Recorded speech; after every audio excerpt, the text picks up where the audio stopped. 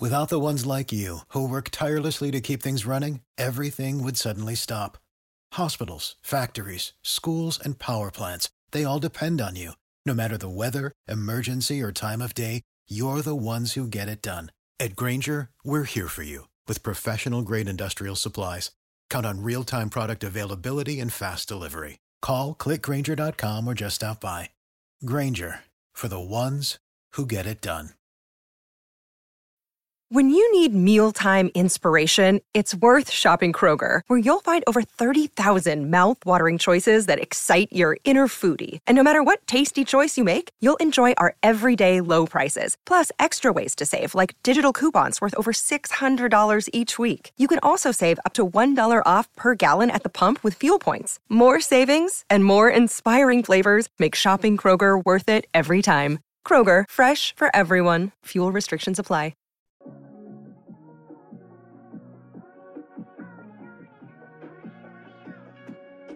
We're on a collision course with the national championship, and the only variable is time. Because the train is rolling, so anybody out there, I can't tell you what's going to happen right now, but it's coming. Get on board or get out the way. That's what that is right there. We're coming like this, man. When you like this, you can't be beat, baby!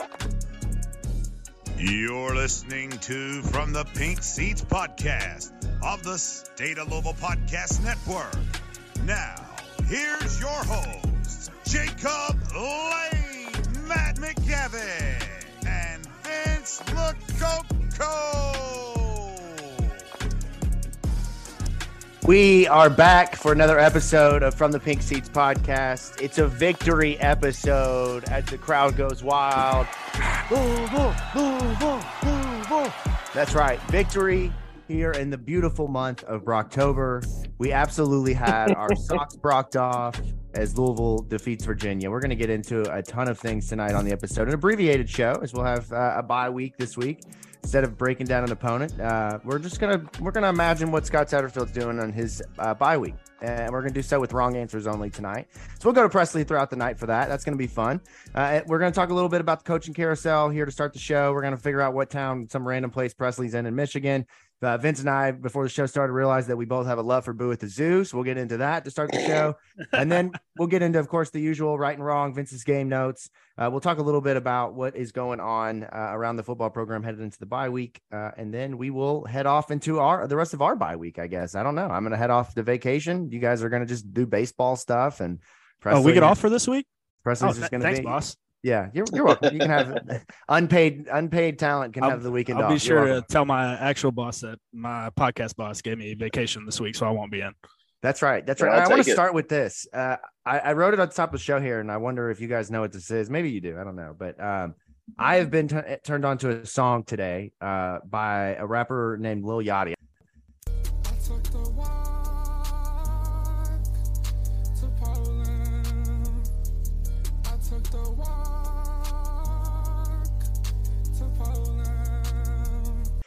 I asked you what walk means, that you brought the walk to Poland. What do you think that means, Matt? What do you think bringing the walk to Poland is? I'm not even going to try and pretend like I have any damn clue what that means. I've seen it. I'm not even going to try and act like I know what the hell it means. Preston, do you have any guess? Do you know what it means to take the walk to Poland? You do? You're up to speed? You're hip? Your mom knows.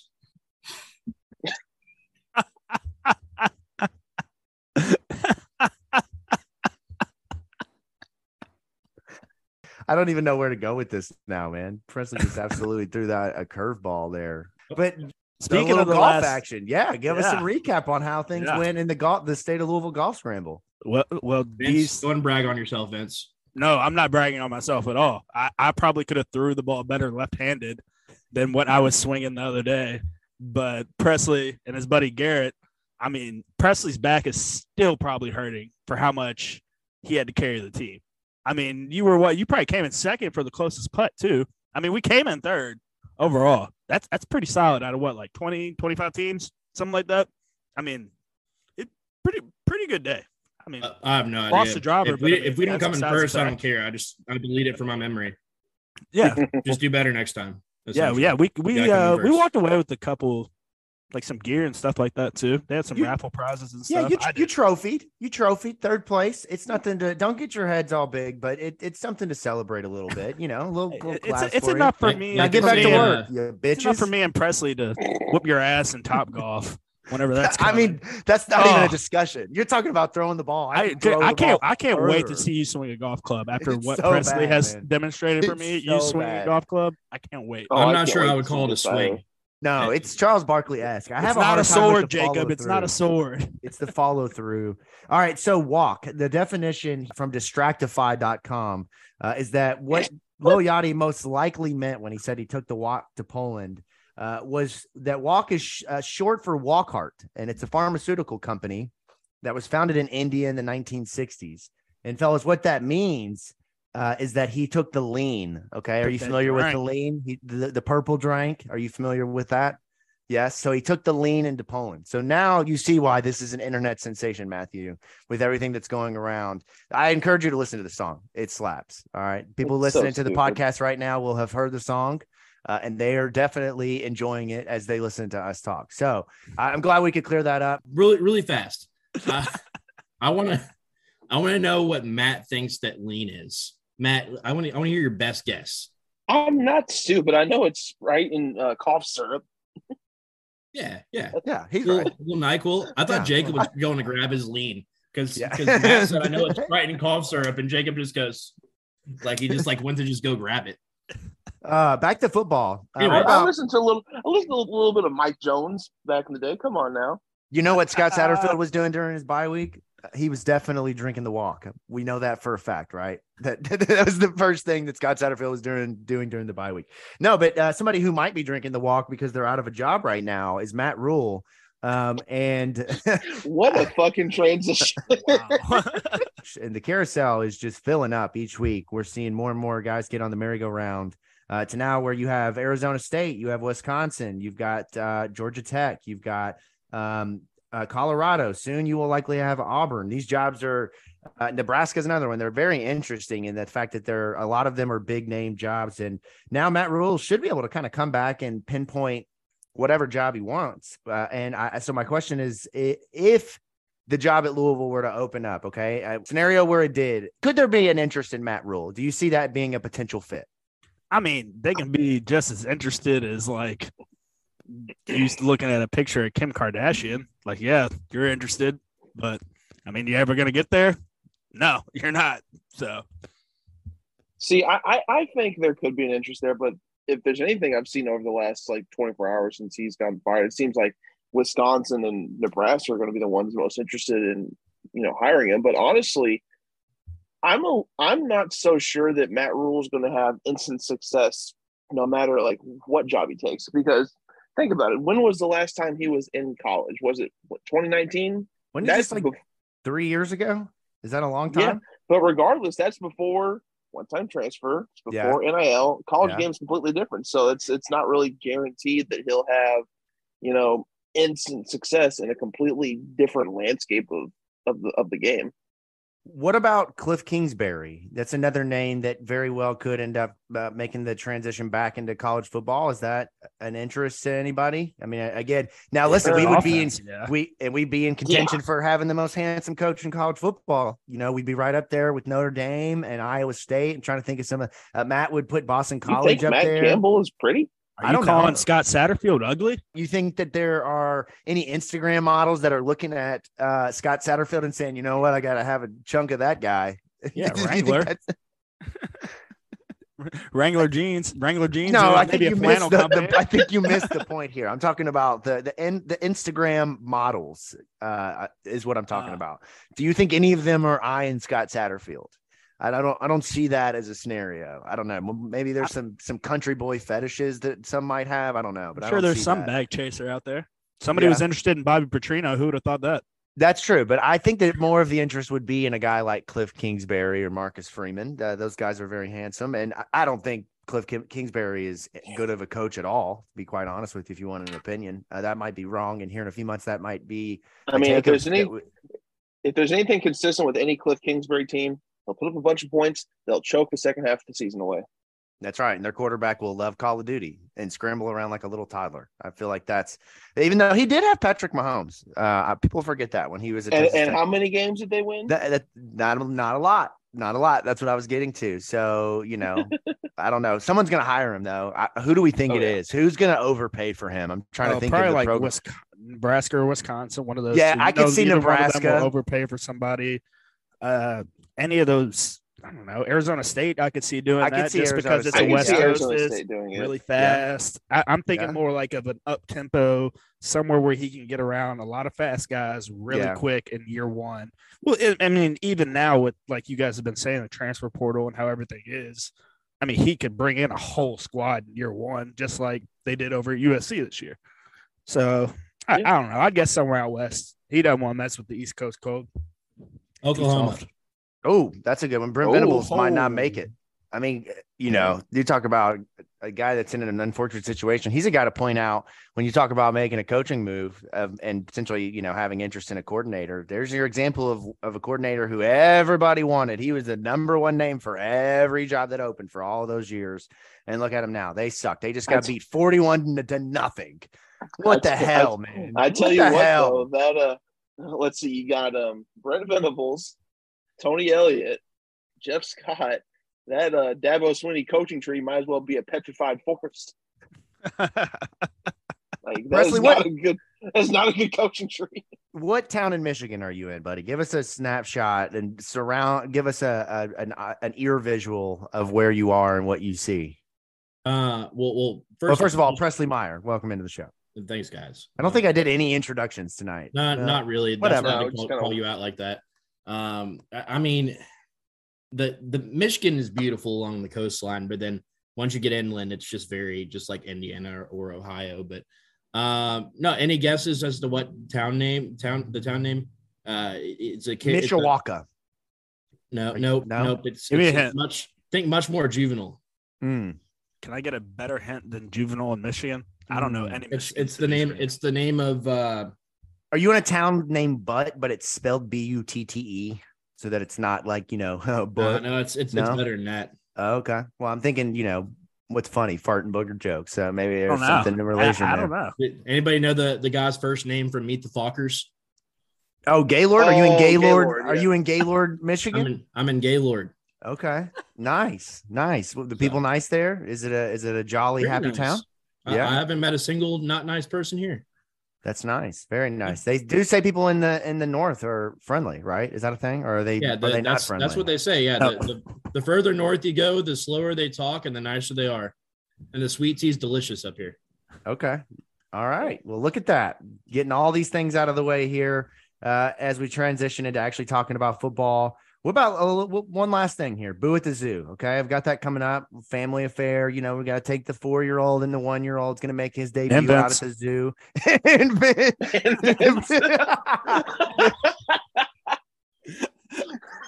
All right. So here's the question. Okay, Preston, I'm going to come to you on this. So my daughter is being Wonder Woman. Okay. She is super into the superheroes. So she's going as Wonder Woman.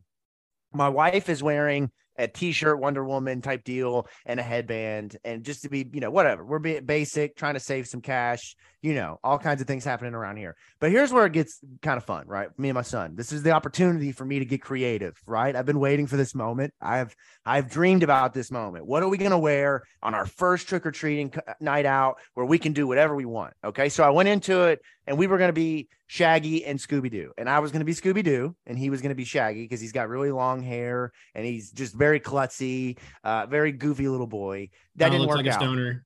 Yes, that's right. That's right. And so instead, what we are going to be, and what I need your help with, Presley, is giving us the third wheel in our costume here. So I'm going to be Dwight Schrute, and then my son is going to be 3-hole punch Jim. Okay, which if there's any Office listeners out there, they'll know exactly what I'm talking about. Presley, you know what I'm talking about. Very aware. What can Vince be that would fit in to make us 3 peas in a pod? Is he going Creed? Is he? Because there's not really like a good character that Vince, kind of translates to that I can think of off the top of my head. And so, Presley, who could he be? What's Pam's fiance? Oh, Roy. Roy. Dude.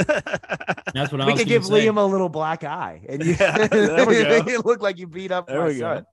Go. No. It would look like you beat up my son. What a take. Dad of the year. I'm just trying to think what you could be like. Yeah, you could take like an empty bottle of like whiskey and have a black eye and you just look disheveled, like wear just wear like your old Trinity outfit, like when you're walking to McDonald's after school, like with the untied tie, and there you go. I could be I mean Kevin's always great. You could be Kevin. You could, or I could just be the chili. You could be the chili. That's a good one. The chili. That is a good one. You should do. You should just wear like a bunch of scarves, and it could be like a pun. You could just be chili. This guy. God, however much we pay him, get him a raise. I mean, those. I mean, obviously, you want to go male character. I think Creed's. I don't think he fits the bill for Creed, unfortunately. I think Kevin is the closest character. You could Andy. You could be Bob Vance. You could totally pull off Bob Vance refrigeration. I mean, the only other one I was thinking of is Plop. Plop, yeah. He could be Plop, yeah. But he doesn't have long enough hair for that. Vince, I guess Plop did have Plop. What? You know why they call him Plop? No, why do they call him Plop? Because he's always taking massive dumps. I mean, plead the fifth. All right, let's go ahead and move along here so that we don't lose our listeners too quickly into the show. Those who are left, we thank you. But, you know what you get. Those who are listening weekly, you know what you get when you sign up for this show. Those who are new to the show, welcome. Hopefully we didn't lose you. We're going to actually talk some football now. So let's dive into the part of the show. Each week we look back on the week that was, and we grade ourselves based off of whether we got it right or whether we got it wrong, and right and wrong. And fellas, this week it's mostly a lot of me being wrong, if I'm being honest with you, and a lot of you guys being right. There's no way I was right a lot. I would say it's a wrong. There's score for one for sure. You'd be surprised. Okay, the predictions themselves, yes, we were wrong there. But my point being is this week it was hard to find a lot of things that we either got right or wrong. And I think that leads me to believe that we got to work on giving some better opinions and not just spitting numbers and questions. That's what I did find last week, giving us a little bit of criticism here as we do this. We got to find we got to get better takes. Okay. That's what comes out of this show each week. What we got right, what we got wrong. I will start what I got wrong last week. Direct quote: Brock Doman, by all accounts, seems like a good kid. Not sure what he's going to be able to do to elevate an already struggling offense. Brock Doman, my friend, I am sorry, man. I'm one to eat my words when I have to. I said some things I'm not proud of, Brock. I doubted your abilities, and you are a kid who, like you said, you're not worried about stats. You're just out there grinding, man. You're just out there getting it done. You're a gym rat. You're putting in the hard work, man. We see the sneaky athleticism. We see it. We saw it on full display. 17 of 30 passing, 275 yards, 9 rushes for 71 yards, including the 44-yard touchdown, which, funny enough, Presley, you talked a lot about last week that Evan Conley and Brock Doman might be the same person. How about that? You used the Evan Conley play for Brock Doman. And that wasn't the same play. Was it not fairly close to the same play? It was not the same play, but yes, very close. Okay. Similar situation. Yeah, for sure. You could put those side by side and they would look fairly similar. Okay. Long score. We could. You're the social video media guy. post. We need somebody. Hey, into business. I want to see it on my desk. I want to be ready for it to go live tomorrow morning. All right. You got that? Got the homework. Okay. All right. Where Vince and I got it right, though, is that we said familiarity would help Virginia. And I'll say, well, maybe. Okay. This might be more inconclusive, but what I will say is that Anthony Johnson, he balled. Okay. He balled out. Quit throwing it at him. I mean, they just kept doing it. But here's who did get it wrong. Scott Satterfield, you got it wrong because that kid should be playing for Louisville. I don't know the inner workings of how everything shook out. Sometimes kids transfer because they want a fresh start. They want to go closer to home. They want to be at a different school for a different major. I'm not sure what happened with Anthony Johnson, but we saw it with Russ Yeast, and now we're seeing it again with Anthony Johnson, that these defensive backs are leaving and getting better. And it would be nice when we've seen Louisville kind of get dunked on week after week in the secondary, a lot of big plays, a lot of, you just got Moss type deal. But Vince and I, we did talk a lot about the familiarity last week, and the defensive coordinator, certainly that did not help him. Taylor Lamb, not really sure. Brennan Armstrong wasn't great by any means. So I don't know. Maybe the familiarity didn't help that much. Let's see where Matt got it right last week. Just by singing, he got it right, man. It's a one-time thing. I know, a one-time thing. We're never going to get you to do it again. The thing about Zoom is it announces when we're recording, and when we do that now, Matt, got his ears perked up. He's not getting tricked into singing anymore. But it was great while it lasted, and so we thank you for that, Matt. And if you listen to the pod, which I don't know if you guys did, Matt, I know you didn't outside of probably the first 10 seconds, but I did sneak it in again later in the show when we were talking about something else. So Matt, you sung twice on the show last week. So thank you for that. Where Presley got it right is that he predicted that Louisville was going to win. In fact, that was the first thing I saw Saturday morning when I woke up on Twitter in all caps, like you were screaming at me through my phone. You were going very, very hard that Louisville was going to win, and you've taken a lot of flack lately in your mentions. Kudos to you, man. You were right. Would you like to give us a speech? Speech. I've actually come prepared. Hold on, sprinkling the papers. No. I mean, I said it on the podcast, and Louisville didn't really win in a 7. What they win by 17, 14. They didn't win. It didn't feel like they won by three possessions, if that makes sense. Like it was an ugly game. A lot of things didn't go well. Virginia played poorly. Louisville didn't play that great. Like, let's not get way ahead of ourselves here. But there were a lot of good things to take away, and that's what I've said over and over again. Scott Satterfield with his back against the wall. I didn't know how. Nothing was really backing up the fact that I thought it was going to happen. Other than it's just happened in the past, and I just trust it. I trust Satterfield and the staff to make it happen again. And I just you can't let 3 teams out in the first 6 games have a get right game against you. And so that's ultimately why I thought that. And I just, when we recorded, I felt that way. And I truly didn't think that Tyon Evans or Malik Cunningham were going to be in this game. So it had nothing to do with that. I just thought that they were going to find a way to win. It's not like they were playing Clemson or something. Like they were going to find a way to win, especially coming off of the previous week. There were jobs on the line. There were livelihoods on the line. They weren't going to lose that game. I didn't see them winning by whatever it was. What was the final score? 34-17. 34-17. 34-17. Yep. Yeah. I didn't see it going necessarily that way. But that was a lot on Virginia as well. But no, I mean, and yeah, people who want to be haters, look, I had a great Saturday, and everybody was sitting there, like regardless if we lost, and I was just going to log off Twitter and go sit by a bonfire out back and enjoy my Saturday night. Regardless, like bourbon still exists if Louisville loses. So like I'm still going to have a great time. You got like anybody who wants to just like sit there and like start out the day miserable and just expect your team to lose. Like what you saw on Twitter on Saturday was me being a fan. And we haven't done a lot of that in the last few years because of all the negativity around the program and stuff. I just had a feeling they were going to win. Even down 10, everybody thought I was being sarcastic, celebrating field goals and everything else. Like, I just thought they were going to win. I thought they were going to get together. All right, I'm cutting you off because you're stealing all the thunder of this segment. Stop it. Stop it. Yeah, stop it. You're cut. You've got all my points. Stop doing that. Okay, here we go. Presley was literally right on the show about everything he said. Okay, yeah, I'm literally just like, let me steal that. Let me steal that. Oh, okay. Sorry, I haven't read the show notes yet. I'm sorry. Go ahead. All right. So Presley literally got everything that he said right last week. And let me give I wrote them all down here. And these are all just boom, boom, boom, rapid fire, one after another. This is the kind of takes and opinions that this segment needs. Here we go. He said, when their backs are up against the wall, the coaching staff manages to concoct a game plan that is more effective than when they're free balling. I don't know if free balling was the right term there, but damn it, he got that one right. He said he felt more confident in this game than he did against BC. Boom, got it right. He said that Louisville has a penchant to get things right when their backs are up against the wall. Boom, got that one right. He said, WTF, why couldn't we have done that against FSU, BC, and Syracuse is what we would be saying after that game. Boom, got it right. 23-21 was his predictions of the score, so you were wrong about that. But literally, Presley, everything just – those words literally came out of my mouth after the game. I'm like, why couldn't we just do this against BC and FS? I hate you, bro. I hate you. Yeah, there we go. I mean, so I thought that exact thing was going to happen. So there you go. There you go. All right. What I got right. Finally, I get to pop in here with something. I said, expect the unexpected from Louisville. I expected them to show up and just poo-poo on themselves in Charlottesville at John Paul Jones Smith Stadium or whatever the name of that stadium is. That's not a basketball arena.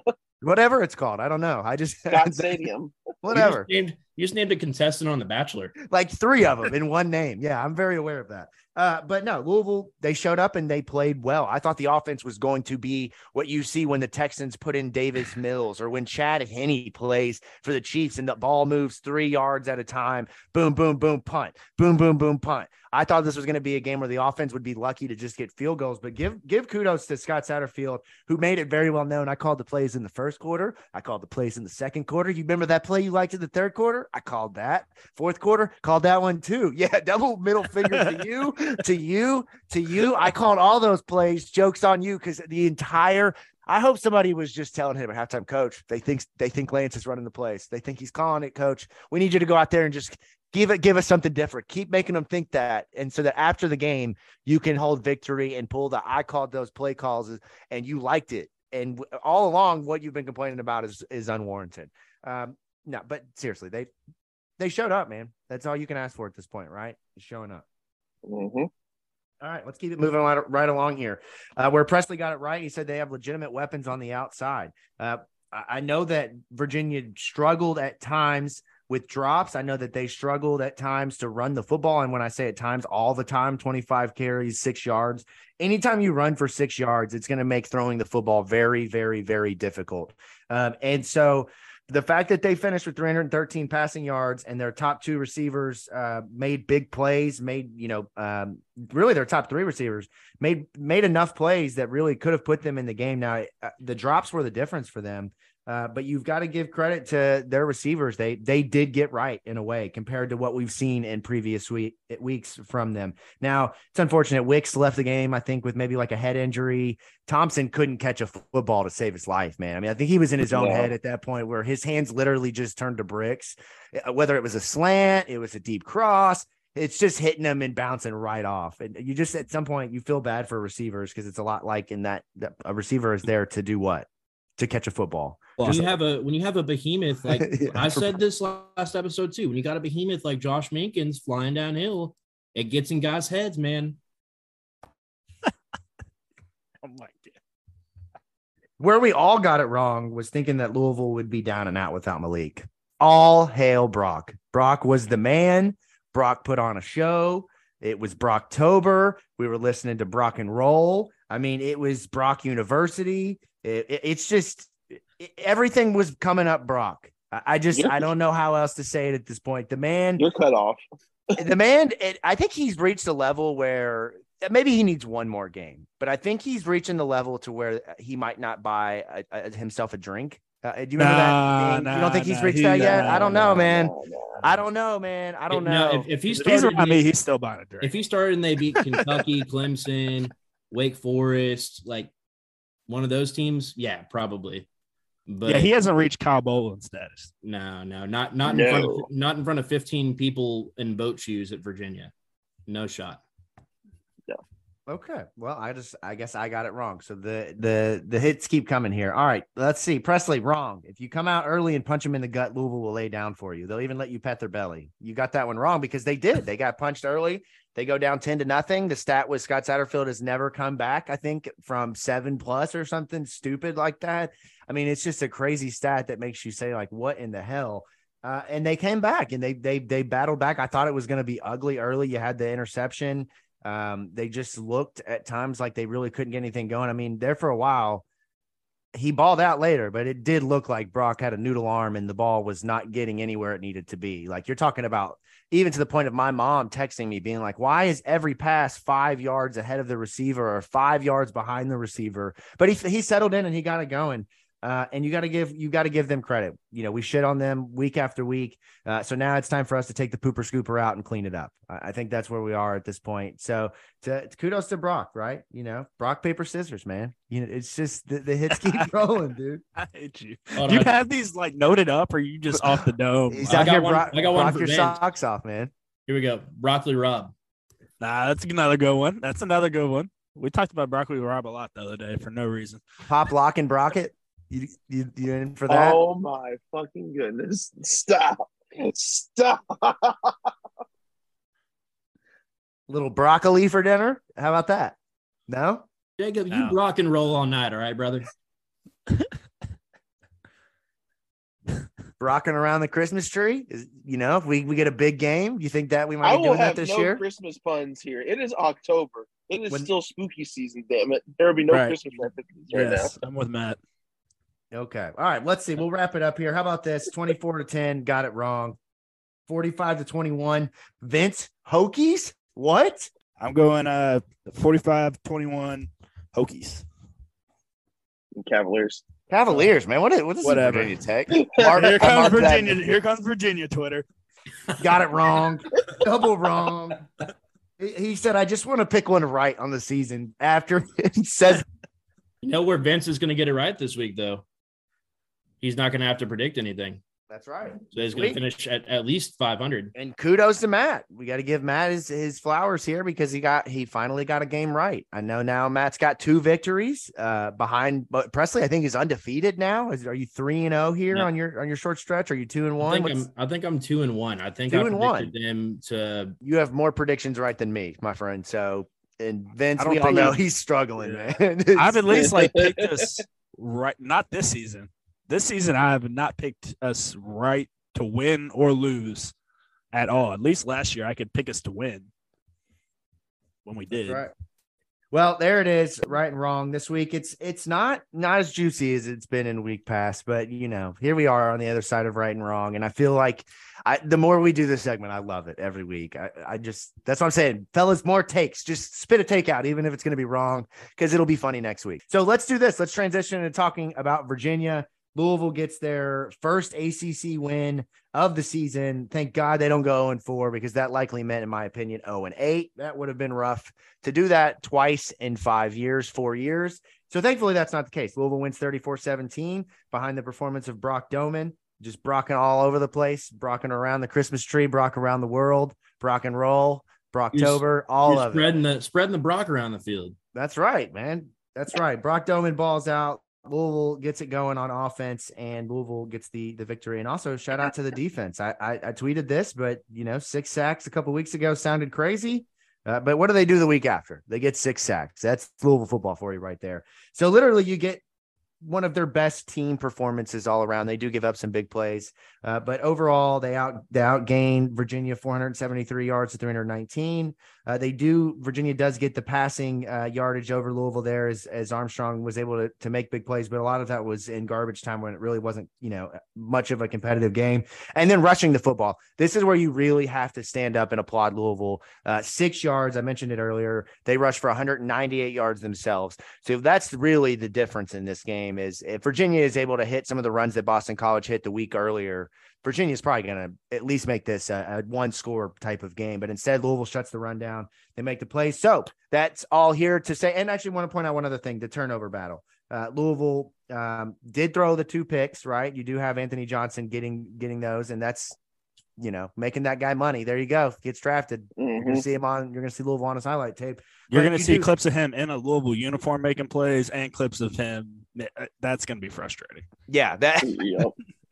If that's not some sort of metaphor or whatever you want to throw in, the proper jargon is for what Louisville football has been the last 10 years. There you go. Half of a guy's highlight tape is going to be him balling at Louisville and then him balling against Louisville. It's just take that for a juxtaposition. Kick me in the balls. That's right. Louisville controls the possession, the time of possession. They have the turnover battle, all the stuff that you would want to see in a victory, all that stuff. So Vince, let's get into the game notes this week because there's a lot of things that I want to get into, and I'll let you kind of guide the ship here, and then we can follow up with questions. But there was a lot of things I thought we saw in this game that we hadn't seen, particularly the pop passes. I know I was a happy camper. I love a good pop pass. Makes things fun. Quarterback gets the yardage. It's a win-win for everybody. They did a little bit more motion. They did a little bit more spreading the ball around to different receivers. You get Dwayne Martin making a big play. All these things you see in a game where you don't have Malik Cunningham. Defense really steps up, makes plays. So I hand it over to you to tell us what you saw when you put the film on. So obviously they didn't have a full game on YouTube. Saw some people tweeting about that today. I think Keith tweeted about it. But they had the condensed game and whatnot. So let's just start off where, the main discussion point, it being Brock starting over Malik. Everybody saw it in that first quarter. It was bad. I mean, I was texting my dad. I'm like, this is embarrassing. Like, I'm embarrassed to be an alumni of this university with what is being put out there on the field right now. And that turned into him turning it off and us going on the roll and everything. And we eventually are, happy and stuff. But you just saw a guy trying to settle in. Like, that's what we witnessed right there. It was just a kid who's never started a college football game, who's been at 12 different schools, who's a walk-on, nervous as shit. I mean, I was shitting my pants against Morehead State in the 2 quarters that I played my first series, just because it was your first series out there and your first time and everything. But I was really impressed with Brock and how he read stuff and how comfortable he was in the pocket after that first quarter. You could tell just everything kind of slowed down almost after that run. It's like once he scored on that run, it's like, all right, I can play. I can do this here. And you started seeing these passes come out. Go ahead, Matt. That's exactly what Satterfield said in the post-game presser. He said that, like, once he had that 4th and 2, the 4th and 2 option keeper that goes 44 yards to the house, he was like, all right, he had the moment like, yeah, I can play with this guy. I'm pretty sure that was like close to his exact quote. Like, yeah, I can play with this guy now. Yeah, me and Sat tend to think like that. That's right. Yeah, you guys are just one brain. That's right. But I did notice, and I admittedly don't pay attention, I guess, much to Satterfield and Malik and how they kind of interact. But I've never noticed it. But I felt like Satterfield was getting in Doman's ass that first quarter. Like, every time he was coming off the field, he's ripping the headset off. Like, you could tell he was not, in a lot of situations, not doing what he was supposed to do. And Vince, I'll let you kind of continue into that, but it was just really interesting that you kind of saw, that was really one of the first times I've ever seen Sat kind of get into a player. Now, you know how Sat is, man. You love him up. That's what you do. You love him up. It's not, screaming, yelling. It's more of a critique and helping the individual, but you could tell Sat was not happy with some of the overthrows and just how he was reading the field. It was pretty bad. He's got that. And that, like, he'll MF you for sure.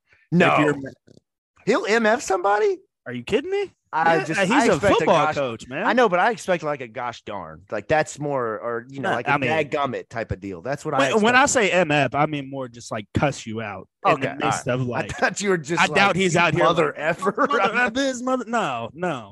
You talking about a heel turn? That's one I would have never saw coming. Is Satterfield out here just screaming? If you guys go back and watch, there's that whole first quarter, Brock's taking these long like strides and things to step up into the pocket, and just really his base isn't there. He's not fundamentally sound. And then after that long run, settled in, and his short to intermediate passing game was money. And that's what I loved the most, because as good as Malik is, I mean, we all know he's not a great passer. He's just a baller and goes out there, and he's a dude that you love to have on your team because he's going to win you a lot of games. But, you almost prefer having a dude like Brock because he's a true quarterback, and you got to witness that on Saturday, just how good this offense can be with somebody that can read a defense, with somebody that's comfortable throwing the football. I mean, if you watch Malik's front foot, when he's throwing the ball out, he's stepping in a bucket, meaning he's not stepping towards his target, he's stepping outside his target. So if you watch Brock's money, straight fundamentals, and it worked. And the play that sticks out in my head was the wheel route to Marshawn, because a lot of times with Malik, that play doesn't work because Malik doesn't sell that pump fake as well. I mean, doesn't sell it that well, or is how I should say it, and Marshawn, part of that route as well, is Marshawn has to sell that block. That you got to think they're trying to set up. They had just hit him for the tunnel screen a couple series before that, so that's what they're trying to get the defense to think they're setting up again. is that tunnel screen. So they get Marshawn out there to block, and it's like, oh, they call it high school Harry. Give him the high school Harry, which, is like, but make it your worst block of your career is what is the coaching point on that. Make it the worst block of your career. This is the one time. And, he runs right past him and provides for good opportunity. All Brock had to do is just put it on him. And I tweeted out that they're just playing pitch and catch at this point. And I don't think we've tweeted that out since Lamar was here. Yeah. Them playing pitch and catch. Something I noticed, Vince, and you might be able to speak more on this than I can because you're more football savvy than I, but it seemed like for this game, the offensive game plan that the staff crafted was one that was designed to more so help Doman, settle in. I saw a lot of, intermediate crossing routes to Ford and Hudson. I saw if they're throwing to the boundary, the short throws to the boundary, so he doesn't have to chuck it all the way down up the sideline. And they only actually drew up a couple, go routes only a handful of times the entire game, and even then, when they were called, it's not like it was the first option. It seemed, and not only that, the play calling did seem a little bit more creative at times. When it comes to the run game, they went back to more so what they were traditionally known for, was that inside zone and just run it up the middle, and they were having a lot of success there. And granted, you have to give credit to the offensive line; they did their job exceptionally well in this game. But one of my biggest takeaways from this game as a whole was not that just that Brock was doing well, the defense was doing well, was that the staff put together a game plan to help Brock settle in, number one, and number two, Brock was able to execute it, to which I then come back to think, why has this not been the plan from the beginning? Because, as much as they've wanted to try and craft Malik into this pocket passer, I think the results are in now. He's not that. Not to say he isn't capable of making throws, because he has 2, 3, maybe 4 throws a game where you just kind of sit back and go, damn, that was a good throw. But more often than not, he's not really going to make these elite throws. And it seems like the staff continued to try and put out this game plan that was more so predicated on a deep passing game that isn't really there right now, especially since there is no deep threat on this team. There's no Tutu Atwell. There's no Tyler Harrell. They tried to make D. Wiggins that, and he's hurt. And it seemed like the passing game was still partially predicated on having someone go down deep whenever there's not really someone to, play that role. So now when Brock goes in, they're like, okay, well, let's get him settled in with some nice, easy, short-ish throws, mix in some intermediate stuff, make sure he doesn't have to throw the ball all outside of his wheelhouse. I don't understand why they didn't implement some of this with Malik. Not that he can't chuck the ball downfield, because he very clearly can, but up to this point this season, it's very obvious that Malik is woefully inconsistent. He has overthrows galore. So I don't understand why it took up until the 6th game of the year to try and implement this game plan, to where for a backup quarterback, where it's very clear that even the starting quarterback maybe needed some of these elements just to get kind of his confidence going. Well, the thing is Malik is not consistent on these short to intermediate throws, just as inconsistent as he is on the deep route. He's not even more inconsistent throwing that short to intermediate range. If you guys remember, for two weeks ago, whenever Jacob was talking about the arrow that Marshawn dropped, where I was like, no, that's a catchable ball. That in all reality, yeah, it's a bad ball. That's just one example of it. But I'm not going to say I've seen it in practice, but anybody can see it. Just Malik doesn't have the confidence in stepping up in the pocket and delivering that, dig, that crossing route just on a bullet that you saw Brock throw that numerous times, that just, step, hitch, boom, and he's just firing it. I don't know. I don't think you really can implement that game plan with Malik. No, you can't. Malik's just and that's the situation we have ourselves in. He's a damn good quarterback. Yep. Don't think I'm sitting over here standing on top of a roof saying, Malik Cunningham needs to be this and that, or Brock needs to, Malik's a damn good quarterback. He's gotten us up until this point. 2019, we don't win half those games without Malik Cunningham. Right. 2017 or not 17, 2020, we don't win half those games, and so on and so on. He's just that important of a player for us, and I just wish he could be a little bit more consistent with those passes. Defensively, you're happy with that, but there's still holes and stuff that you see where our defense can get exposed. Right. Running the ball still. I mean, yeah, they had 6 yards, but not running the ball. What am I talking about? Passing the ball. Passing the ball, yeah. Yeah. Passing the ball, still just too much of a cushion coverage. In my opinion, Armstrong is one of the easiest quarterbacks to intercept in college football. If you watch his throwing motion, it's a lot like Tim Tebow's. Yeah, it is long throwing motion. So, like on Quincy Riley, I think, it was Riley's interception. I mean, he could have probably bent down, tied his shoes, and made a break on that route.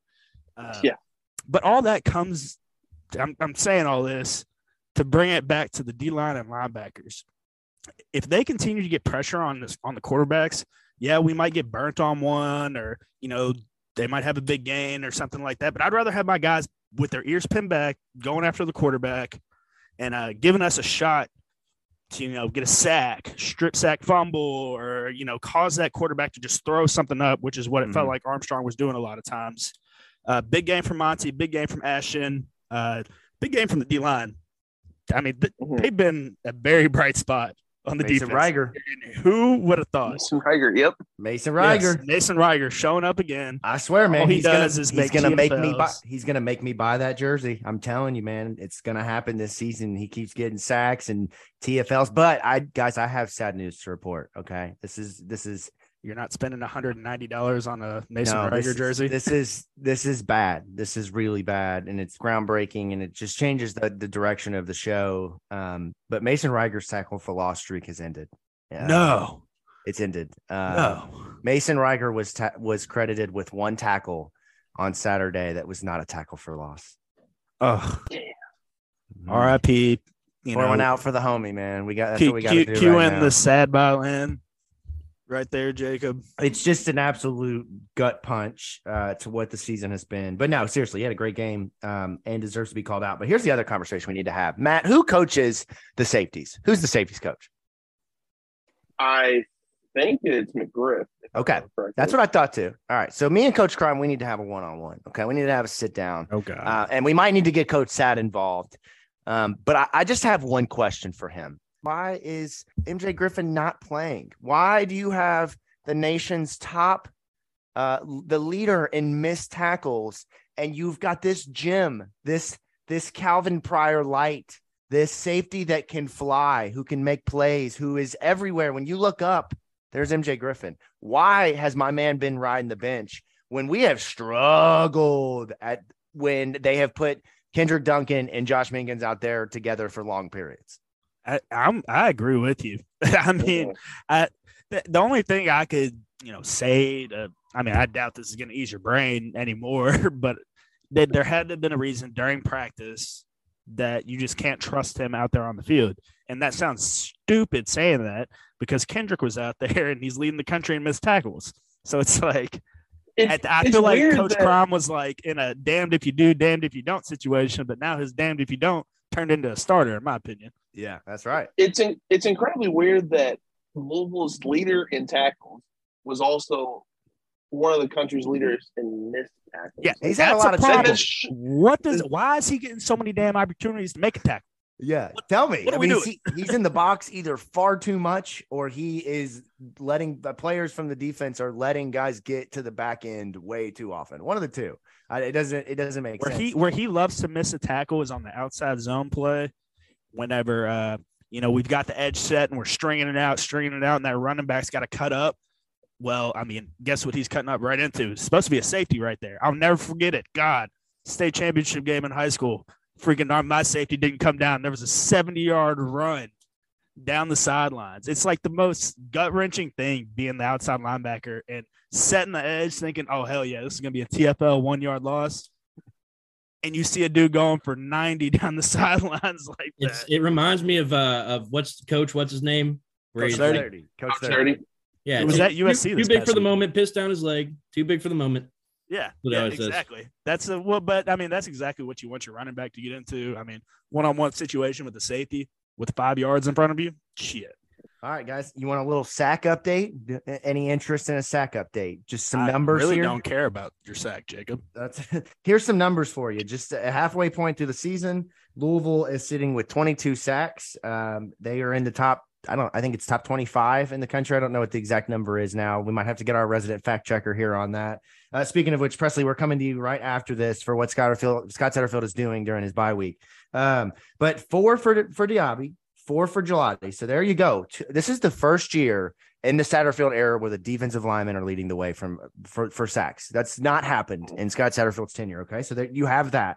Those two have 8 combined. Then you have Monty with 3. Yasir Abdullah, who had, what did he have last year? 10 and a half? He's 10 and a half, yep. Right now at the halfway point, he's got 2.5. I mean, that is unfortunately disappointing, but it kind of speaks to the group stepping up this year more so than it being on him to do every bit of blitzing. I mean, you have that teams are shading him, double team, chipping, you name it, to make sure it's not a one-on-one block with Yasir Abdullah. They're doing it. I mean, they have to. The dude's get off. It showed the other day whenever he made a TFL. I mean, just his first step is like, I mean, he's still going to get drafted and make good money. Yeah, and welcome to the sack club, Jared Dawson, his first sack of his career at Louisville. So kudos to Mr. Dawson there. And nice sack. Give Desmond Tell a little bit of love as well. Presley pointed out he made a tackle from his belly. That's impressive, man. When you're just full belly, you got your butt up in the air, you're in a very vulnerable position. Here you are here just scooping feet and making tackles. Especially when you're, I'll call him 6 foot. I'll give him an inch. There you go. Making a tackle from your belly.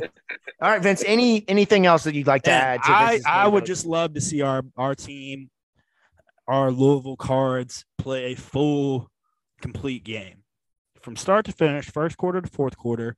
I'm not calling for perfection. Nobody's going to be perfect throughout a football game. There's going to be misassignments.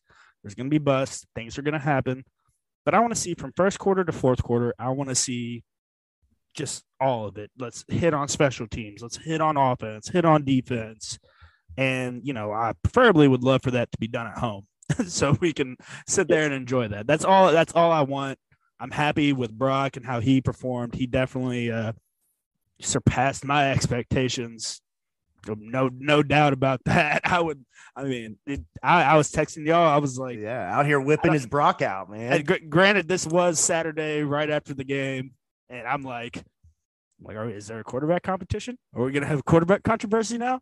But that's a great point, Vince. Great point. Great job, guys. Tonight, you guys are really just as far as hosting. I think I might start delegating. You guys are proving to me, bro. Good transition. You guys are killing this. It's like we do this weekly, but that's a good point. Is that we got to talk about Brock and Malik because there's a conversation to be had there. What that conversation is, we'll get into that after our commercial break. But Presley, first, let's come to you. Just what do you got for us, Scott Satterfield? What's he done this past week on his bye week? What do you think he's been doing? Wrong answers only. Make sure I disclaimer that. Obama fashion show. Oh, I love that. Stopping a fight in the parking lot.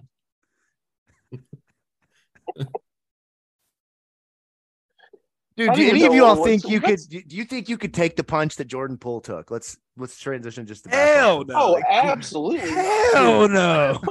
That man ate. You want to talk about that reporter catching I'm catching a fat bag from Draymond on that one. And you ate even more bag talk. Let's talk about that boy that sold that. He sold it for like 2.5. I saw that he sold it for $10K is what I had seen from somebody reporting. Yeah, I saw somebody report him some in the millions. But if I had access to that, you're damn right. I'm selling it. I'm selling the shit out of that. Stop punching people. If you don't punch people, I don't have to sell. Major bag alert. Yeah, easily. That's right. All right. On the other side, we're going to come back. We're going to talk a little bit about Louisville football at the halfway point of the season.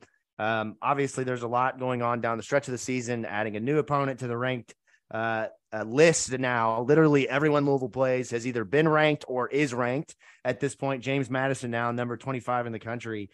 kudos to the Dukes, man. That's going to be a hell of a game. I was going to take my daughter to that game thinking, oh, that's the game. Louisville's going to win by 50. You know, we'll get a lot of Marvin Dallas.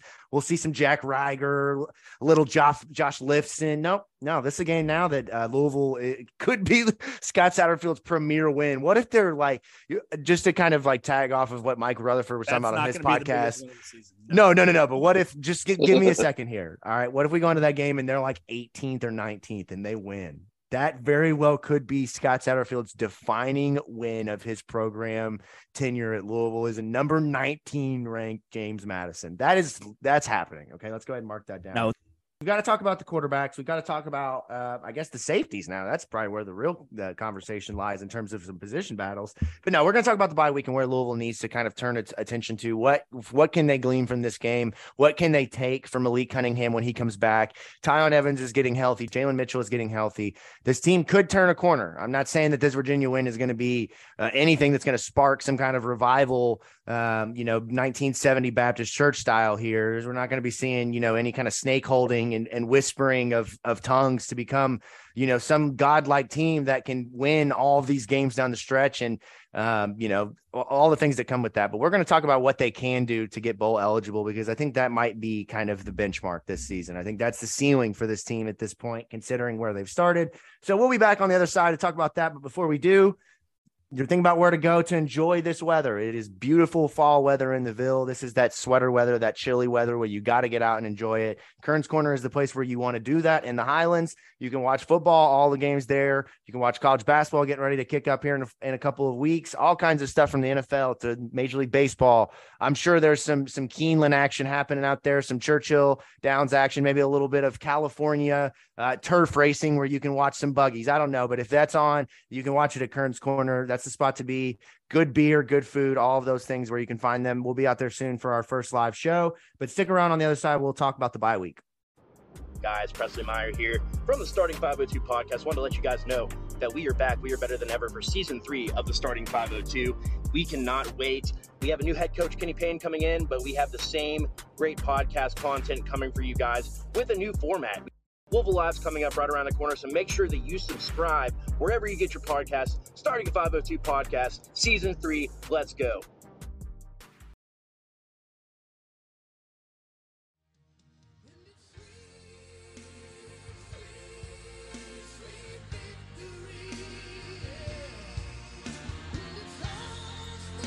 All right, we're back on the other side here, the second part from the Pink Seats podcast. We thank you guys for tuning in each week, as we more than often this season have been sad. So thanks for tuning in, being sad with us, and just riding the waves of this season. This is like Hurricane Bay right here.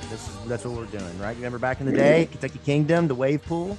Wasn't it Hurricane Bay? Isn't that what it was called? It was, yeah, right. That's what we're doing. We're just riding the waves right now at this point, just hoping that we'll catch one. And hopefully there's going to be some better things to come after the bye week. But subscribe to the podcast if you're not already. From the Pink Seats, you can find us anywhere you get your podcast from. Follow us on Twitter at Pink Seats Pod, at Matt_McGavick, at Press Meyer, at Vincent Lococo, at Jacob Lane 08. And of course, stateoflouisville.com and the Louisville Report is where you can find the work of all these fine gentlemen here on this show. But let's dive into a conversation that we need to have. Okay. This is what the people came here for. Brock Doman, he really threw a wrinkle. You talk about expecting the unexpected. And so the quarterback conversation. Okay. We need to have it. Are you ready to have this conversation? Are you ready? Yes. I'm very ready. I was going to make this a very dramatic thing where I was going to put the book up to the microphone and I was going to open it and you'd hear it. And then I was going to, boom, slam it shut, because that's the end of the conversation. We're not having that conversation. Stop talking about it. Malik Cunningham is the quarterback of this team. There is no quarterback controversy. You got Matt out here. Look at you, Matt. You're trying to get clicks. You're talking about, is there a quarterback battle? I can understand where the conversation is doing your job. And which, that's right. If you want to check that out, Matt did a great job of presenting where we are, what Brock Doman did, and what the kind of conversation needs to be moving forward. But miss me. I understood the assignment. I will defend you, Matt, because I'm sitting here and I'm like, man, like he is hitting these passes. This is stuff that you have not seen in the Scott Satterfield offense since I'll throw some names out there, since Zach Thomas was running it. You don't even know who that is. Oh, I know who that is. Oh, I'm very aware. I'm not going to sit here and say there's a quarterback battle by any means because Malik Cunningham is our starting quarterback. He throws a decent ball. He has won us plenty of damn football games with his legs and his arm. I don't know. I'm glad we are having this discussion because we won. We would not be having this discussion if we would have lost. It would have been, God, I can't wait to get Malik out there. But I'm glad we have a feasible backup quarterback again. Yeah, I the way that I phrased it when I wrote about it earlier today is that it gives the quarterback room a little bit more depth than what we thought. And yes, sure, you can have this theoretical situation where maybe Brock is a starter, but that would require Brock to continue progressing as a passer, for him to kind of adjust to whatever defenses are going to throw at him, because now defenses have film on him. It's going to require a big regression in Cunningham to the point where, like, he has to come out, or if he just is absolutely not feeling it in the game, and then you would just have to have those two going on at the same time. And then even still, at that point, they would only have the option. Previously, Louisville had Malik, and that was it. There was no one behind him. Like, it was live by Malik, die by Malik. Malik is the guy. Now Louisville has the option to where if things really get to the point where Malik just regressed to the point where he fell off a cliff and Brock continued to make strides in practice and like to continue to build on his game, they at least would have the option of putting him in. But my question is for you all is, what you all are Scott Satterfield. What does it take for you to put Brock in that situation? What has to be going wrong in the game for Malik? I mean, if it's me, not what I think is going to happen, but if it's me, I would say that if there are multiple drives where the defense gets you the ball back, and then you go out there and you lay a dud, lay an egg. Do you lay a dud? You do lay a dud. You can lay a dud. Definitely lay a dud. Yeah. Okay. If you go out there and you stink it up and you get back off the field and put the defense back out there, then I'd say, you know what, Brock's turn. And just throw him out there. Even, like at some point you got to send a message.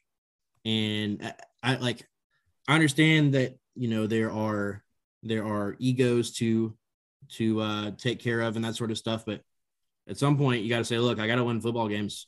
So if you can't do that, there are people behind you that have worked just as hard as you to get there. So yeah, that's where I was at Saturday. I'm like, I know Malik's going to start whenever we get back from the bye week, but what's going to have to go wrong in a game for that discussion to start brewing in Louisville fans' heads and in our head coach's head? Yeah, that's kind of where I was at. I'm like, I don't know. I tell you what, I think this I believe presents the best chance for Brock to get the starting range moving forward, or at least like a look at it. I think Louisville has to lose to James Madison for that to happen. Yeah. I personally, I see where you're coming from. I think if you're trying to put it at a specific spot in the season where he can take over, I just don't see it, man. There's no way. Malik quits immediately. I know Malik's a competitor, but you essentially, if you bench him, it's a lot like Eli Manning at the end of his career. Remember when the Giants benched him for Geno Smith for a week? Like, at this point, you're sending the message that he's done. Like, he's not good enough to be our quarterback. And I just do not see Scott Satterfield doing that. I think there could be pressure to do that. And I think what could happen is a lot like what we saw maybe with Brom and LaFours in 2004, where Brom would come in and play a quarter. I think maybe that's the ideal scenario here, where Brock gets a drive or two throughout a game. The problem is this team is too predictable. Like, it gets to the point where if you throw Brock out there, well, what's the difference between him and Malik? Well, he can throw it. So we probably need to cover. And let's be honest here, like with Evan Conley, when he had his games and his stretch, there was very limited film on him. You didn't know what he was capable of and what he didn't do. And then as he got more film, teams saw what they could do. And you saw him take more sacks, throw more picks. I think that the same could be true of Brock, where Virginia was good, right? Like, they're a good defense and Brock had a great game against them. But at the same time, if that's Clemson, I don't think he's putting up numbers like that. You know what I'm saying? So I think that the expectations are kind of what he did in that game maybe aren't what he would do in some of the bigger games. But at the same time, I could be wrong, man. Maybe you just throw him in and say, what the hell? What could happen at this point? And the thing You've never is, been wrong about Brock before.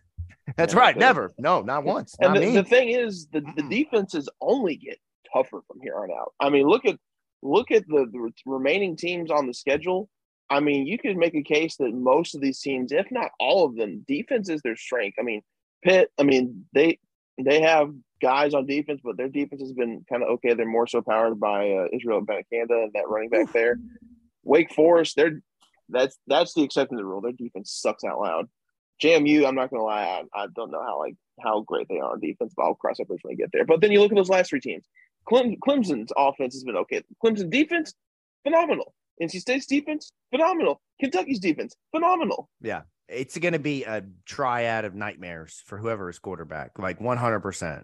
And the thing is I think that's just what this team is. Like, Satterfield and them have to find a way to make them a more balanced football team. I think that's the takeaway. I think Vince said it very eloquently at the beginning of the season. Why can we not just be a balanced football team? Why can that not be our identity?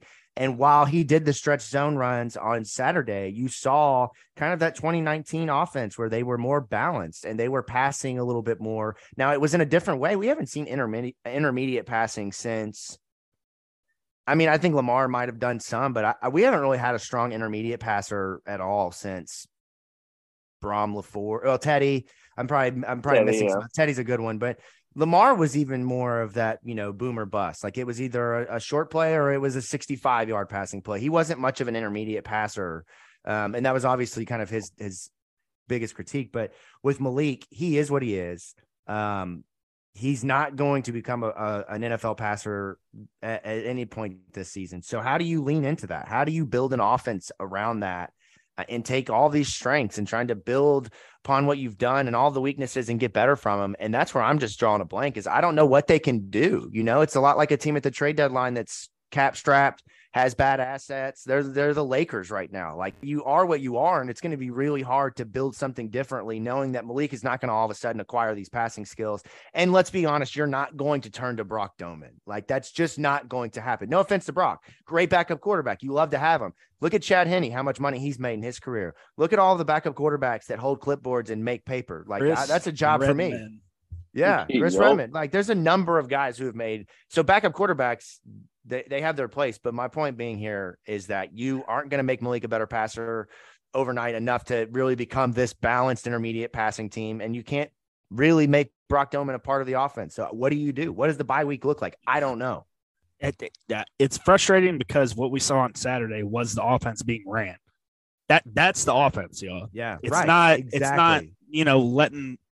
Running the offense through Malik. We run our offense and we call our plays based off the defense and things like, it's, I don't know. It's frustrating because that Saturday was the offense and it was pretty to watch, the inside zones and things like that. I don't know. I'm just sitting here with my hands up saying, I don't know. Yeah. And so times now. Presley, what's Scott doing? What's up during the bye week, man? What's he working on? What's Scott Stott's working on? Well, besides visiting his old stomping grounds, I heard he might go streaking down the streets of Appalachian State from one stoplight to the other.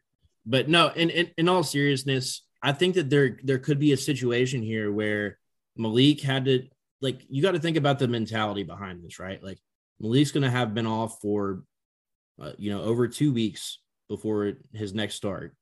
And I also think about just like what goes into that, right? Like, he's never had to do that in his life. He's never even been sidelined. So he had to stay home, watch the game on TV, and he watched his team pretty much dominate the last 3 quarters. He was the guy in the video, the video of the backup quarterback. Yeah, that was like, good pass, but it wasn't that good. And the part where he's like, I'm 26. Yeah, I'm 26. Malik literally is almost 26 years old. It's like a perfect, he's literally perfect for Malik. I'm 25. He's 24. He can do no wrong. No, he can't do no wrong. I've seen him in practice. Malik's not that much younger than Lamar. No. Like, if you think about it that way, which is just crazy to think about because Lamar's an NFL veteran now. So it's, I think that there's the mentality that just, I think he realizes now it's do or die time. Like, I don't think that he ever wants to have that feeling again. And let's be honest, he was very just average everywhere in his first season under Bobby Petrino, and then just kind of came out of nowhere his second year under Satterfield. And since then, he's kind of been about the same guy until this season. And going into this season, he just hasn't been the same. Obviously, we talked about the rapport with the receivers, but it's clearly more than that. He's clearly not where we expected him to be this season. And in order for Louisville, Jacob, you asked what does this team have to do? I mean, they have to continue to rely on Malik Cunningham, in my opinion. And I think that this could be a great thing. This could serve as a springboard for him into the rest of the season. You could look back and say, okay, well, that whatever it is, 20-ish day layoff between, one game getting a concussion and then, missing a game, staying home, having a bye week, and then playing against Pittsburgh. I mean, ultimately that could serve Louisville really well. It could signal the downfall of his career. Who knows? But it also, this is a situation where he's going to have to figure out who he is, what he's going to do with his career. And he's probably, sitting at home thinking about like, wow, the team's not dominating, but they're playing well without me, with a guy that nobody really believed in. And all of a sudden, now the conversation is, I mean, it's not a very serious conversation about a quarterback battle, but it's a conversation that at least comes up because people are like, okay, at least there's somebody else behind him that is serviceable, somewhat capable, serviceable. Yeah. Right. No And doubt. that's not something that we believed beforehand. And if you would have watched the first quarter, there's no way in hell you would have believed that. So it's fascinating how quickly things just kind of turned like that. But I think that, we talked to Brock in the offseason, and he had high expectations for himself. He talked about, he prepared for that moment for a long time. So I think that has to be somewhere in the back of his mind. And if he's a true competitor, he's probably thinking, I could do so much better than that. And, but in order for him to do better than that, he has to do way better than he's done this season. And I guess that's the point that I'm trying to get at is if he mentally processes this right, it could be a great thing for Cunningham and for the team. If not, then you like Vince indicated, or I'm sorry, I can't remember who it was, but it was indicated essentially that, maybe by the James Madison game, if they lose that, you might as well put Brock Doman in, because clearly the offense is running the best it has this season without Cunningham in the game. So yeah, for sure. And here's where I want to kind of go with this next, right? So just kind of talking through what Louisville can be, what they haven't been, what they should have been. The numbers tell a story of what Louisville can become. And I think it's the buck really stops here with Scott Satterfield of what are you going to do offensively, knowing some of the limits that you have to make them better. But at the end of the day, what this team is a team that can, and this is going to sound so crazy, but if you just look at the numbers, what this team does is they do three things defensively. One, they give up a lot of big plays. Like, we're not going to deny that. But they are in the nation right now, top 15 in turnovers gained in terms of forcing turnovers. And Presley, what you have to give me the exact number, but top 10 in sacks in the country, right? Yeah. So this team. Yeah. So Louisville is sixth in the country in sacks with 22. They lead the country in sack yards gained with 167 sack yards gained. 3.67 sacks per game. Southern California leads the country with 24 total sacks. So they're only 2 sacks behind. Other people of note as well. James Madison in only 5 games has 18 sacks. That's good for 9th in the country. And then Pittsburgh, who's Louisville's next opponent, 19 sacks so far. So that's good for 15th in the country. So some interesting stuff, but yes, sure. And then on the offensive side for Satterfield, knowing that you have a defense that can make turnovers, can force turnovers, can get after the quarterback, you've got to find a way to just clean up those big plays. And for me, it's play the guys that are the best at being on defense. Stop playing guys because they're veterans. They've been in the program. There's no reason we should see KD playing the entire game in that safety spot. We need to see more MJ Griffin, more Nicario Harper. Presley talked about it last week, and he was absolutely right. This team has the depth They're proving that this year with their sack numbers, with their picks. More guys this season have a pick, I think, than any year past. More guys have sacks this year than I think in any years past. They're getting TFLs. They're absolutely making plays. Like and maybe it'll be by the end of the year that the numbers just absolutely blow previous years out of the past. But this defense was sold us as a defense that can get after the ball and force turnovers. And that's what we're seeing this year. It's the big plays that are really causing them to lose football games. You clean that up. I think you can do so by playing players that are showing you that they're good enough to be out there. The MJ Griffins, the Cam Wilsons, these guys, Jared Dawson's. Like, we need to see more guys play. We saw on the offensive line, Luke Kandra played. We saw moves at left tackle with Michael Gonzalez. So they're making moves, but it's just a consistent will we decide to play the guys that give us the best opportunity to win, or will we continue to play the veterans because that's what we feel like we need to do? I think they can build around those things. I think that this team can come back and win enough games to get bowl eligible. That may sound crazy considering what we've seen, but if you just take away the big plays, which you could say, well, how you can't do that. That's not fair. Then you're really just you're moving the field goal post. Yeah, that's true. But also it does tell a story that if they're not doing that, they're actually a solid football team. And so on offense, it becomes, Vince, how do you add in the pop passes? How do you get more motion? Presley's talked about it in weeks past. Vince, you've talked about it. Matt's talked about it. How do you get Marshawn to stop just being looked at as this H-back? How do we get him the 4 catches for 93 yards like he had on Saturday? How do we get him more involved to where then Malik has 3 really dynamic pass catchers in Hudson, Huggins, Bruce, and then Ford? And then how can you bring along the running backs? You're going to have a full, healthy stable of running backs. That's 4 guys, now 5 in Mo Turner, who can carry the football and be relied upon. There's opportunities here for them to get this thing going. They're not going to win out. Okay. Let's set the realism here. They're not going to beat you never know every single person. You still got to win. You still got to play. That's right. That's right. Play good. They might beat the Hokies. You never know. We'll see what happens. But there's an opportunity here for them to clean up and kind of get out of here close to expectations, or at least not as bad as what we thought maybe a week or two ago that it could be. So let me ask you this. We'll close the show on this. Do you think that right now at the bye week, when we get to the end of the season, that they're going to have the wins needed to go and play in a bowl game? What do you all think right now today? What's the group thought on that? I'm going to go with no. I think the only even close to guarantee win is probably going to be the James Madison game, but even still, they're ranked. That's not going to be close. You can make a case with Pitt and Wake. Pitt has shown vulnerability at times. Wake's defense is very much atrocious, but they do have that otherworldly offense with Sam Hartman and A.T. Perry and all those guys.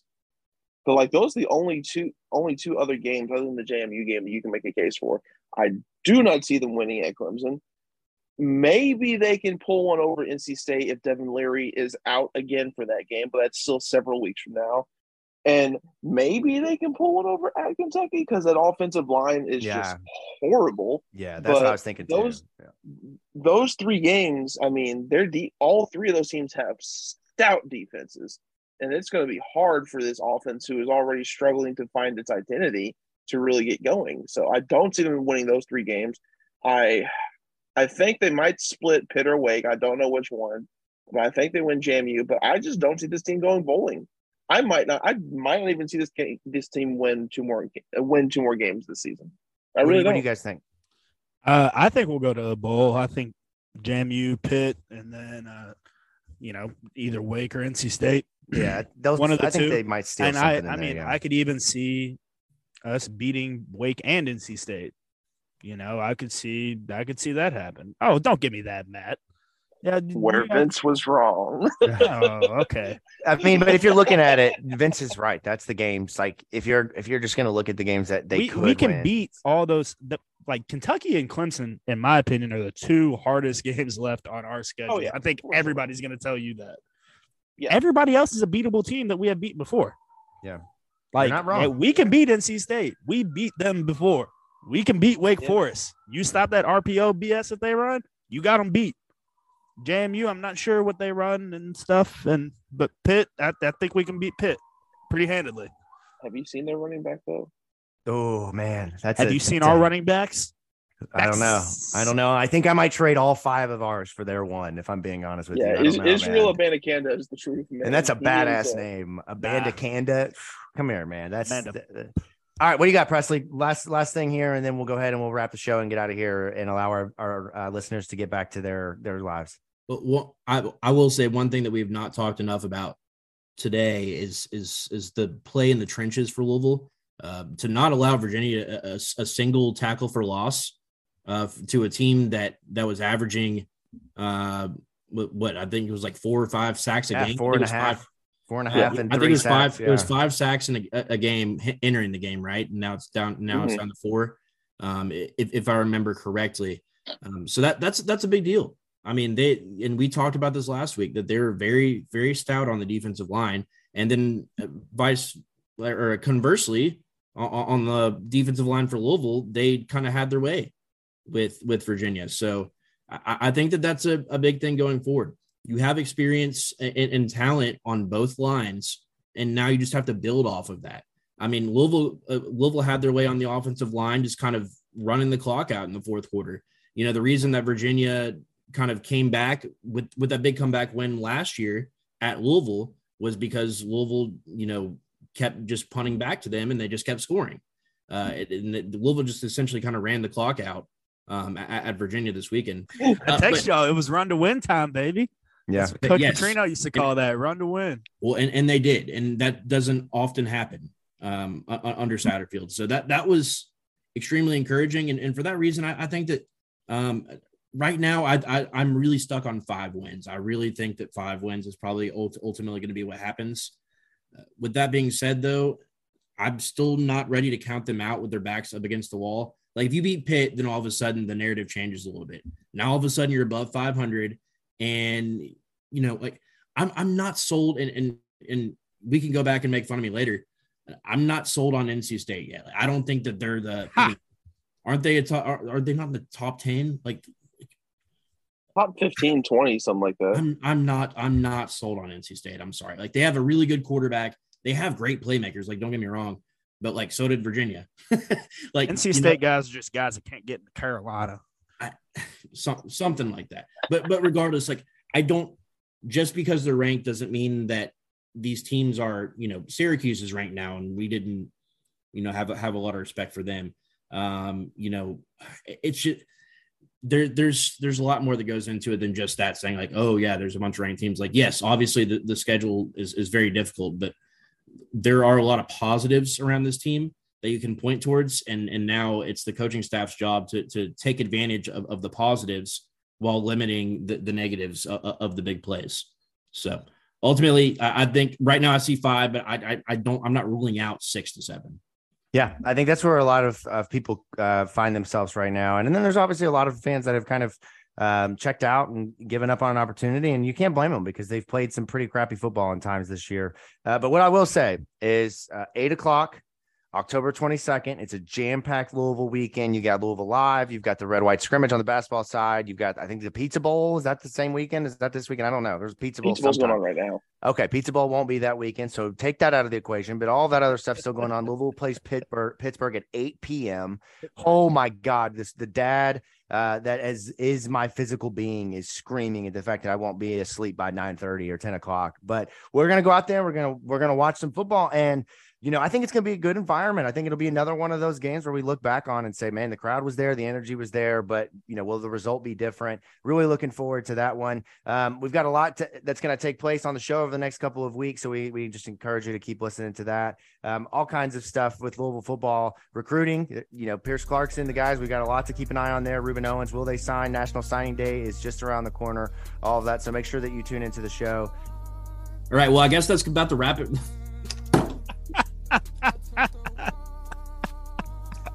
What you just heard right there was Presley fumbling the bag. Unbelievable. Looked like me trying to hit a freaking 6-footer yesterday. I'm just kidding. I don't miss. And that's going to wrap us up for this week, folks. We've got Eric Macklin checking in with us next week. We're excited as hell to get ready for Pitt. Go Cards.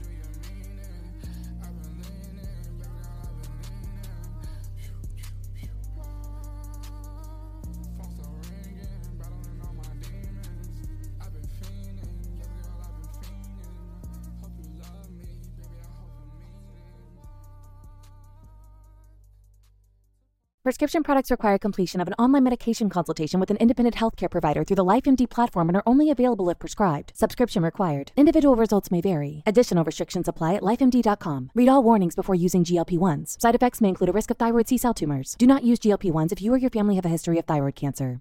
If you've struggled for years to lose weight and have given up hope, did you know you can now access GLP-1 prescription medications through LifeMD? LifeMD is now offering eligible patients online access to GLP-1s, the breakthrough prescription medication that can help you lose body fat and weight. Listen to what people are saying. You just take your shot. It doesn't feel like you're on a diet. What I wasn't expecting it to do was to shut off the food noise. This was life-altering, and if I can do it, I feel like anybody can do it.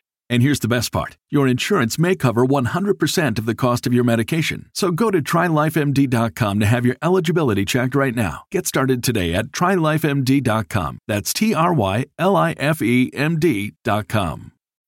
When you need mealtime inspiration, it's worth shopping Kroger, where you'll find over 30,000 mouth-watering choices that excite your inner foodie. And no matter what tasty choice you make, you'll enjoy our everyday low prices, plus extra ways to save, like digital coupons worth over $600 each week. You can also save up to $1 off per gallon at the pump with fuel points. More savings and more inspiring flavors make shopping Kroger worth it every time. Kroger, fresh for everyone. Fuel restrictions apply.